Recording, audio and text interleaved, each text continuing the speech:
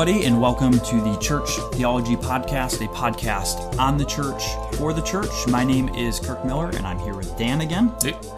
And we are continuing our discussion on some introductory supplementary material to the book of Revelation as we are beginning to preach through it at Crossway. We talked a little bit about some of the introductory material, like the genre, the author, audience, different approaches to the book. Let's talk about some of the content of the book. We're going to talk about some of the themes and the theology, its message, etc. So, let's just start off by talking about some of the theology of the book and some of the themes. As you've read through the book, you can kind of go back and forth. What are some of the prominent themes that stand out to you? Maybe the biggest, like most obvious ones, as well as like kind of the sub themes that contribute to the bigger themes. Yeah, just kind of brainstorm together here. For sure, like near the top would be the reign of Christ, present and future. Right out of the gates, like he is the ruler of the kings of earth. Yeah, 1 verse 5. Yep. And then that vision in chapter 4 and 5. In chapter 4, you have the throne of God himself, and then the question of like, who is worthy?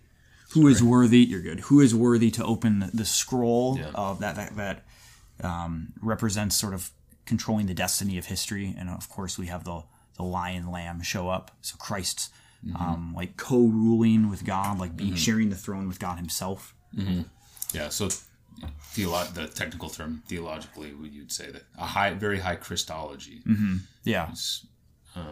Like his deity is also assumed, like the fact that he's associated with God himself. Yeah, I mean he's called the Alpha and the Omega, who was and who is to come. Right. Which in 1:4, grace and peace from him who is and who was and who is to come, and from the seven spirits and from Jesus Christ. Right. That's the Father, the Spirit, and the Son. And then later he calls himself who is and who was and who is to come. So absolutely. Yeah. And he receives worship along with God the Father. So not only you have a high Christology, the deity of Christ, you have the theme, like you said, of the reign of Christ, or we call it the kingdom of God, both in its present form of him actually having control over the realities now. He's ruling over the kings of the earth now, but then also its consummation and the fact that I think it's chapter 11, verse 19, where the kingdom of men has become the kingdom of our God. Chapter 11, verse 19. No, what did I say? You said 11:19. What verse is it? It's in chapter 11. It's at the end of chapter 11. The kingdom of men has become the kingdom. It'd be the end of that vision. 11:19 is the start. Maybe it's 11:15 or something. I'm gonna find it. We'll trust you. Not on 11. Yeah, 11:15. The seventh angel blew the trumpet. The kingdom of the world has become the kingdom of our Lord and of our Christ. Other themes, you have creational themes, like themes of creation itself, like especially at the end of the book, where the original Eden that was lost by the first Adam is now regained. We have the new heavens and new earth portrayed as a new Eden, a new temple city. Themes of temple show up a lot. God's temple is oftentimes we see God's temple being opened, and that's what sort of segues into the vision. So God giving you his temple perspective of reality from his temple. You see the temple actually coming to earth, where in the new heavens and new earth there is no temple because God dwells everywhere.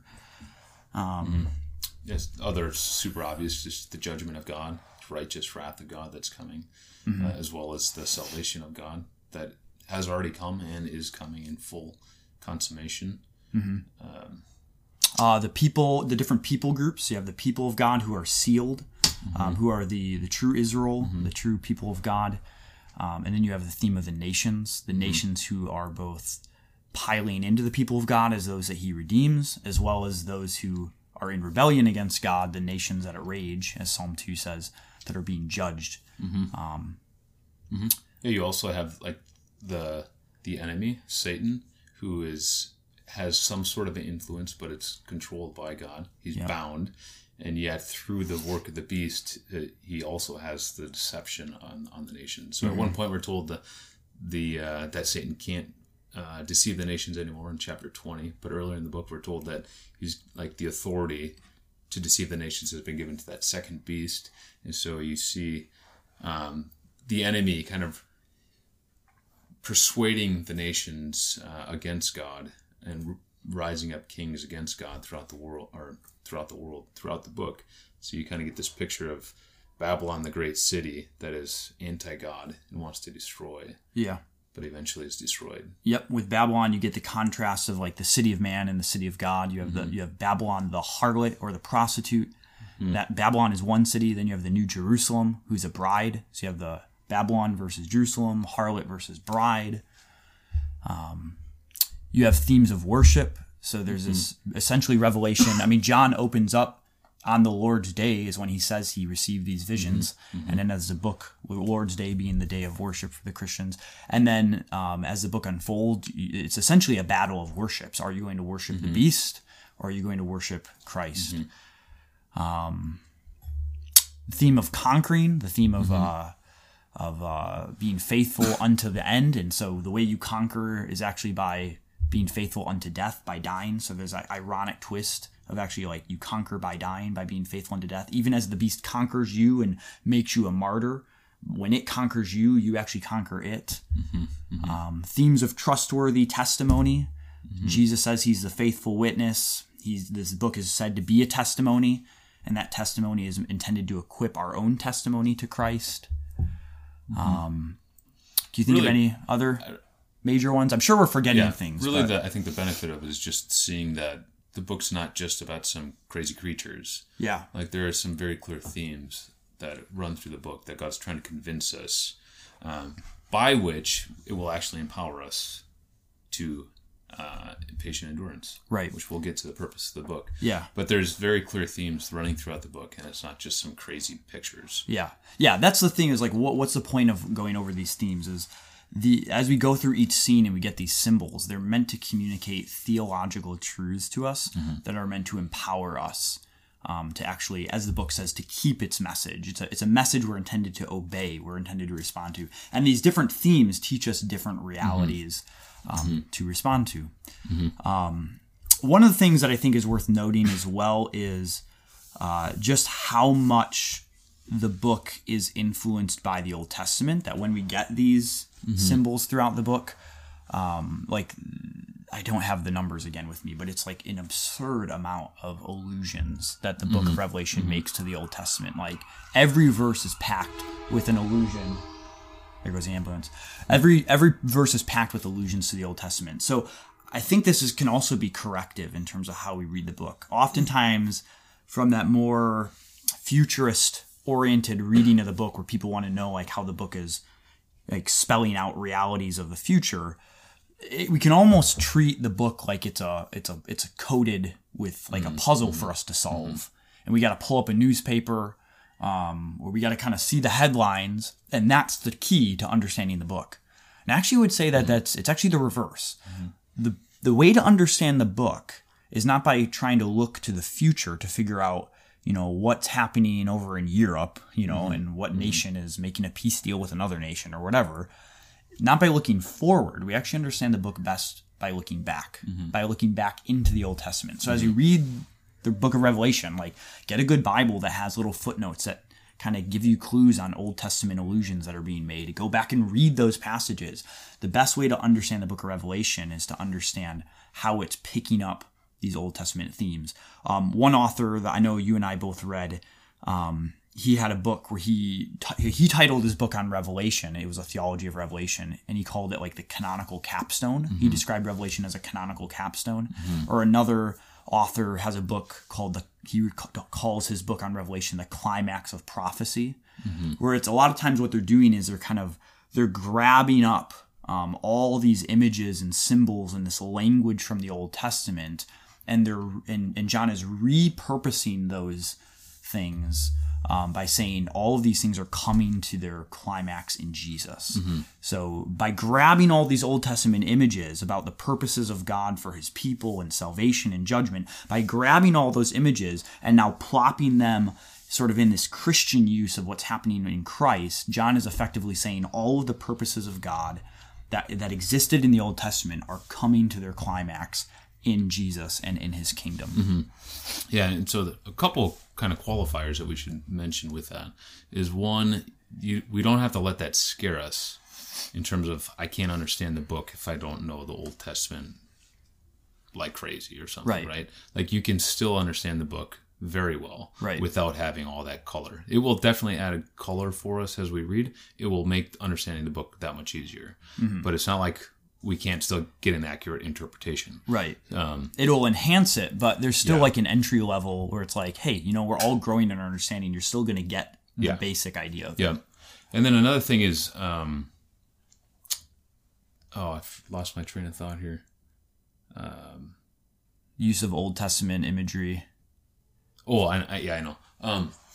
It can be because one of the difficult pieces of this, John he doesn't just tell us like, hey, by the way, now I'm going to tell you something from Joel. Yeah. And so some of this is sometimes when you read some authors, you're like, huh.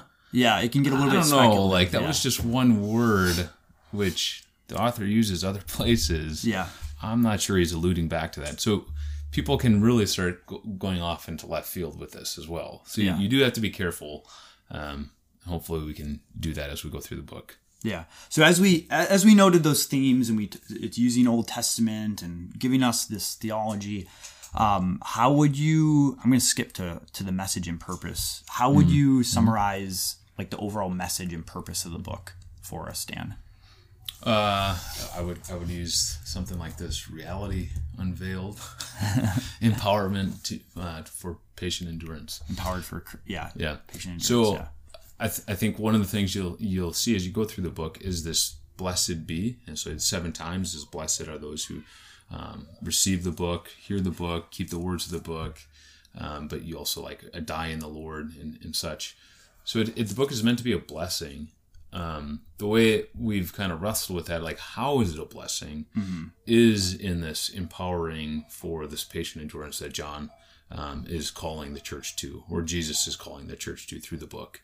Particularly, John says in 1:9 that he is a brother in the tribulation and in the patient endurance. So the church has a patient endurance, but at the end of every letter on chapters 2 and 3, you get this call to conquer. Yeah. For he who conquers, then there's the promise, right? Yeah. And so the book is clearly calling us to conquer and make it to the end and stand firm, stand walking with Christ.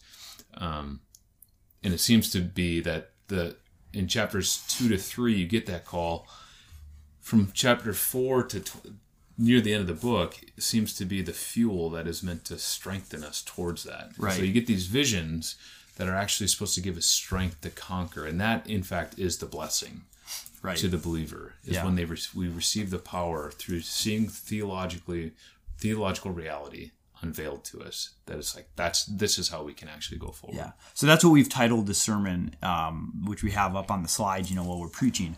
Reality Unveiled. That's what Revelation is doing. It's unveiling reality. The subtitle to our series is then kind of like the aim of like, what is it trying to accomplish? This empowerment to faithful endurance. And I like how you drew kind of like the structure of the book too, where it starts off with, these messages to the churches. To compare that like to Paul's letter to the Romans or his letter to the Ephesians, we oftentimes think of Paul structuring it with the theology comes in his first half of the book and then the application in the second half of the book. Revelation, you might think of as kind of doing the reverse. It starts with a lot of the application, like this is how you should respond as we read this book. And then, as you said, 4 through the end is like the fuel. It's like the visions that are meant to like energize you to do that very thing. Yeah. I am curious though, now thinking about that, like what makes you excited as we go through the book as a church? I just feel like this book is incredibly relevant to us. I think especially as we feel like our culture and society is more and more tumultuous. I think as we live in a culture where a lot of us are affluent, it's always been relevant to us. But I think a lot of Christians experience turmoil and are very nervous about just where they see things going in the world. And so the book of Revelation is one, it's going to snap you out of your stupor if you're a nominal Christian. It's also just going to be a really good encouragement if you're a nervous Christian. Like going back to the idea of Beatitudes, there's a way of reading the book where people kind of, anytime they approach the book, they just feel super nervous and they're almost scared by everything. Like, oh, this world, everything's going to go crazy. Like, I'm glad I won't be here for that or whatever. I read the book and I'm like, man, it is so encouraging. Like, you should be like, blessed are those who keep the book. Like, yeah, you should feel encouraged. Like, the book is a very positive, there's a lot of crazy stuff, but the whole point is that God is in control of those things. Like, you're going to face crazy stuff, but you can have assurance, you can have confidence. So I think the book really is, it's just super applicable to us. Yeah, I agree. I don't know. I feel like what I'm most excited about, I think it's just a good reason. I really want people to feel like they can handle the book.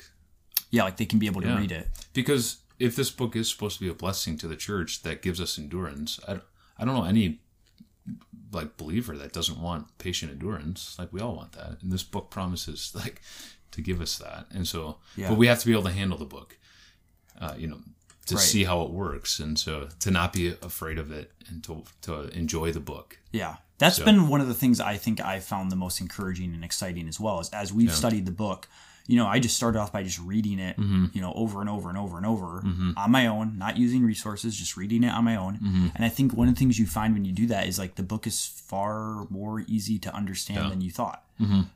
It's not like, granted, it's a difficult book, like by comparison to other books, sure. But it's understandable. Like I really do think the average person can pick up this book and understand it. Maybe they won't understand everything. I don't understand everything.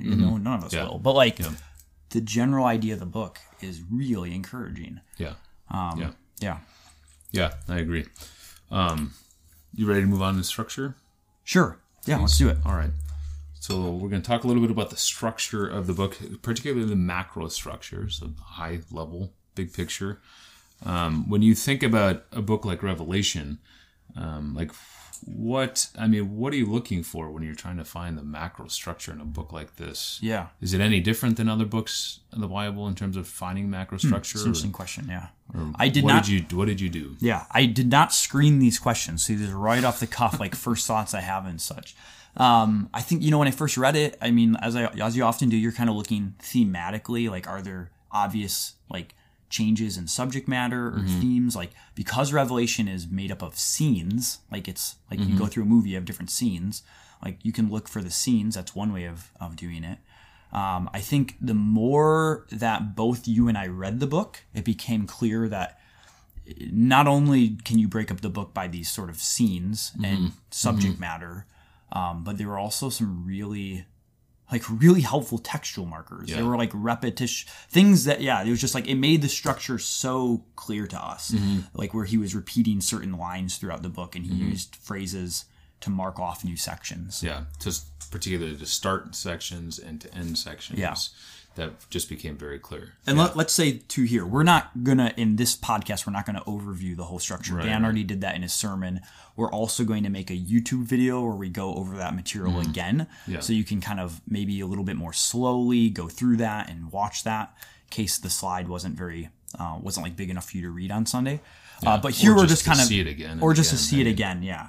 We really do think, I know that might sound like, well, I already saw it. We really do think it's helpful to get a handle on the structure. It's one of the most helpful things for this book. Yeah. But here what we're doing is just kind of making observations about, like, assuming you've already kind of done that material with us. And I feel like I think this is what you're kind of saying, like when you can even just start to feel the book kind of make a movement on you. So even if you read the book once or twice, having never read it again before, like after that, just one or two times through, you'll notice that chapters 1 through 3 just feel like much more manageable. Yeah. Right? They're like these letters to the churches. Yep. And then all of a sudden you're in these crazy visions, right? So even that in itself like helps you see like, oh, there is some sort of a structural piece here, which actually is significant. Yeah. But then when you start seeing there are other textual markers that make that all the more clear, you really start to see something develop. So what would you say were the most helpful pieces of information that you did find that helped solidify what we see as being a structure of the book? Yeah. I mean, the most obvious ones that everyone's going to agree on recognizing that you have like sequences of sevens. You have 7 seals, 7 trumpets, 7 bowls. Like, so obviously we 7 messages to the churches. We should obviously get some of those big things out of the way. I would say like some of the repeated phrases we found though, they seem to be clearly used to mark off sections. So like the repetition of the phrase "to show his servants," the opening of heaven, the way that each of the subsections closes with like the culmination of judgment and salvation. Not only did those markers show that these are units we should recognize, but it also showed what we'll probably get into is a little bit of that recapitulation idea, that we're getting scenes of kind of the same event going on here, of like the closing out of God's purposes for history. Yeah. What would you say? Yeah, I wouldn't add anything to those. I think those are all right on. But go ahead and tell us again. You just said the word recapitulation. Yeah. Tell us about that. That's a fancy word. Another maybe more manageable word would be like parallelism. I'm sure some scholars like dice out all of these, but on a regular kind of talking level, you can talk about like repetition or parallelism, however you want to say that. Basically, there are two views of the book. Most people who hold to kind of the view that the book is talking about the future, they'll hold to a view of the book where the whole book is laying out like a sequence of events. Which we covered this in the last podcast. Yeah. So like you get the futurism idea. Yeah. So in that view, the sequential idea of the structure of the book is that like the seals are first, and the trumpets and the bowls, and those like happen in order. The view that we hold, and we think that this isn't just some random idea we came up with. This is something we see like evidence for in the book. And I just think it makes the books make so much more sense. Is that these different units throughout these different sections throughout the book are actually like parallel to each other. They're repeating the same sort of events from a different perspective. So one illustration that both you and I used, we didn't realize we were both using this illustration. We probably got it from somewhere. I was like, or we're both brilliant. Yeah, I was. It's probably not that one though. I was using it in our text group, and you were using it in. Well, you used it in the text group the next week when I wasn't there, and they were like, "Wait, Kirk used the same illustration." I wasn't, yeah. So, and you weren't there the week I was doing it. So, anyways, one illustration that we found to be helpful, which I'll just say it again here because it's helpful, is this idea of like if you're watching football, and so the Packers are in the NFC Championship this coming Sunday. We hope they beat the Buccaneers, and let's say Aaron Rodgers throws a touchdown, and it's a spectacular touchdown. Well, you saw it live, right? You saw it in regular motion, you saw it live, kind of that sideline camera. Now, what are you going to do after they score the touchdown? If it's a disputed play, they might actually do the whole challenge thing where you get like these zoomed in lens of like, was the wide receiver's foot really in bounds? Outside of challenges, though, you just get regular replays. Maybe they focus in on another wide receiver that ran a really good crossing route that distracted one of the defensive players, or maybe they focus in another replay on the blockers who gave Aaron protection. If you don't know anything about football, the point is, they're focusing on different parts of the play.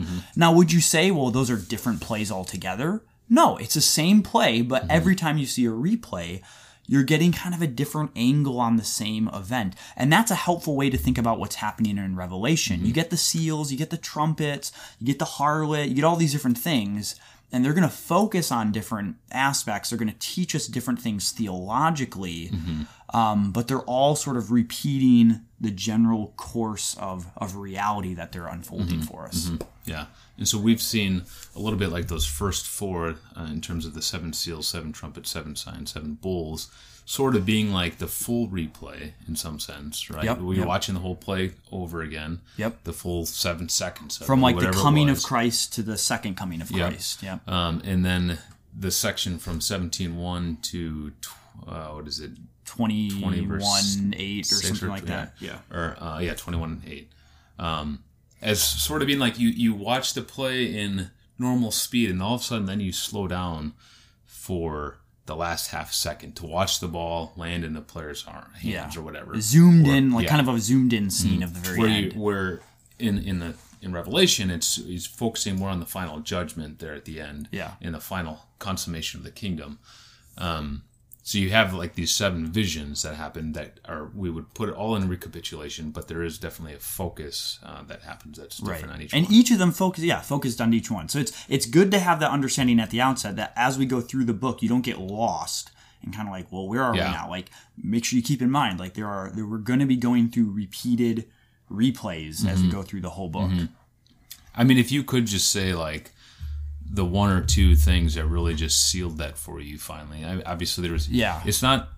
Some of seeing the book this way, the recapitulation or progressive parallelism, whatever you're gonna give it a title or label, there's multiple evidences. Yeah. What are like the two of the biggest ones for you? Yeah, I would say the ones that stood out to me the most is like how each of the cycles ends with the like scenes of culminating salvation and judgment. Mm-hmm. So like statements like "it is done," like coming, or like the destruction of the harlot coming in. Two different. We have the details on this in the slides, but like of where those references are. But like things being judged, like fully judged, completed. And then all of a sudden, chapters later, it's completely judged again. Mm-hmm. And you're like, wait, I thought I was already judged, So like these scenes of completed judgment coming at the end of these sequences of 7, as well as then like the repetition of the great battle. So like the Armageddon battle gets repeated. And it's like, how many times is this great battle going to happen, Or the culmination of salvation, like the kingdom of man, chapter 11, verse 15, the kingdom of man has become the kingdom of our God. And then all of a sudden you're like, into the next sequence and you're like, wait, I thought it was over. Like it ended. Like the kingdom is now here, but apparently it's not. So like, what do you do with that? Either you have to argue that, the harlot is destroyed multiple times. Armageddon apparently happens multiple times. God's kingdom comes apparently multiple times. Or more naturally, you assume, okay, we're rewinding and we're going through it again as a replay from a different angle. Yeah. That's really what sealed the deal for me. As I read it, some of those are pretty obvious. Yeah, I feel like that the structure, which we've already talked about, seeing things open and close, similar pattern. But it was that judgment piece that really helped me to see it very clearly. That fallen is Babylon, happens twice. But for me, probably the judgment one that was like, whoa, that one really seals it for me. Is like when the mountains are gone and the sky vanishes, already in chapter 6, I think it is. Yeah. After the 6th seal. Yeah. And so you're like, the sky's gone. Yeah. The mountains are gone. The islands are gone. And then they're back the next chapter. Just to get destroyed again. Yeah. It's like whack-a-mole. It's like, no, I don't think that's what's happening here. Yeah. Yeah. And then to see that happen again later in the book, and then happen again at the Great White Throne of Judgment. Yeah. That really sealed it for me as well. I turned off my screen. What question were we on? The benefits of seeing the structure of the book? Yeah. Yeah. I would say the benefits is really, it's kind of necessary in order to have a correct interpretation of the book. Like, you need to be able to sort through. Do you think the book is sequential? That's going to change. You're going to have an entirely different reading of the book. Or if you think it's recapitulation. I mean, your understanding of the macro structure will affect your interpretation of the smaller parts. Yeah, I agree with that. I think too it brings out the urgency of the book to me. The fact that John keeps telling us like that. I like the way I summed it up in the sermon. The second one was like triumph through tribulation. Yeah, that there is tribulation on earth, but there's triumph coming. In fact, you triumph right through the tribulation now. The fact that he keeps telling it is this replay. I just feel like you hear the urgency of the book. So you get that prophetic message. Yeah. With the ethical aim. Yes. He's looking for us to respond. Yeah. It changes the book from like viewing it as like, oh, this is all future. This doesn't have to do with me. Yeah. The church isn't even going to be here anymore. To a view where it's like, no, he's actually writing to churches because we're going to be here. Yeah. He says these things are about to take place. I'm going to repeat these things to you because you need to hear it over and over and over again. Yeah. It all screams like this is very applicable. Like you need to know this stuff. Yeah, and so by the time you get to the judgment of the great city Babylon, and the angel says, "Come out of her," I just feel like it's very potent by that point because it's just you just keep seeing this replay. Yeah. So, I also well, let's move on. The last question there. Yeah, there you go. If there is really recapitulation, why are the scenes and the visions so different? Do you want me to answer that? Or do you want to answer it? I guess I hadn't thought about it. I wrote it. Well, I'll give you my thoughts and then you can add. I hadn't read it either, but I would say, you could ask, well, why does he need to repeat himself so much? Doesn't that show that it's not recapitulation? Like that seems redundant. And I would say it's not redundant. going back to the football illustration, I can show you the entire football play of Aaron Rodgers throwing that amazing touchdown. And then I can also zoom in and show you the coach on the sideline. I'm not repeating. Like I'm showing you something new. Right. Or I can zoom in on the football player's hands to show you that he really got possession. Now, technically, those hands were in the original shot, but you probably didn't notice all the detail. Like that's similar to what John is doing. Yes, it is repeating, so to say, but the fact that he uses different symbols, he structures it differently. He emphasizes different things. He's trying to teach us. He's not just unfolding. This isn't just a timeline. This is a theological message, and the way he chooses to structure and emphasize things is going to teach us something different. So when we go through, I think one of the thoughts we have is like preaching through the book. After we preach the seals, the series of judgments, and after we preach the trumpets, a series of judgments, then you get to the bowls. You're like, well, how much more can be said? We've already had so much judgment. On the one hand, that kind of makes you nervous to preach it. You're like, we've preached so much judgment. What more am I going to say when we get to the bowls? But on the other hand, I have a lot of confidence that by the time we get to the bowls and we study the bowls out, we'll realize that John is portraying things in again, another unique way that teaches us new things. Yeah. And I also find it fun to think about, or puzzling to think about, why he uses different numbers throughout. Like why, as if we're saying that 1,000 years in chapter 20 is the same time period as 3.5 years or 1,260 days, 42 months. Right. Why is he using these different numbers to refer to the same period? Right. Again, we have to remember we're in apocalyptic literature. Numbers are symbolic. But I have found that more interesting to think about as well. And it goes right along with what you're saying. It's meant to draw out a certain flavor and stir us up in a different way. Right. So, I mean, just quickly, you could think about, like, let's say there was a serviceman coming home from being deployed, and his wife and kids are at the airport, right, to meet him. Yeah. I thought about this illustration this morning, so I haven't actually said it. We'll see if it comes out good. Yeah. And they're waiting to see him. He comes off the plane, runs to them. They have this wonderful, sweet embrace, and you talk to them afterwards. At one point, early in the afternoon, he describes the meeting once again as saying that me running from the plane to my family, that took hours. Yeah. Right. Took forever because he was waiting to be there. And really, it's about 100 yards, right? Yeah. But it didn't take hours, but it felt like it did from one perspective. Now, later in the afternoon, he retells the same thing. He says, I seriously, that probably took me 5 seconds to get from the plane to my family. Now, obviously, it took him a lot longer than that because you're running. Nobody can run 100 yards in 5 seconds. But it's capturing something in your mind as you think about it. Like in that sense, it's like, man, I sprinted. Maybe I was already sore. My legs hurt from sitting on the plane, but I didn't care. I was bursting through that because it was everything to me to embrace my family or something like that. There's probably a better illustration. His point being, like, you can use numbers that way because you're trying to elicit something in the audience as you feel it and think about the passage. Yeah. Or to use the football illustration, you could talk about like when Aaron Rodgers threw that Hail Mary. I can't remember if you used this on Sunday, but when he threw that Hail Mary against the Lions way back to like win the game, you could say like the ball hung in the air forever.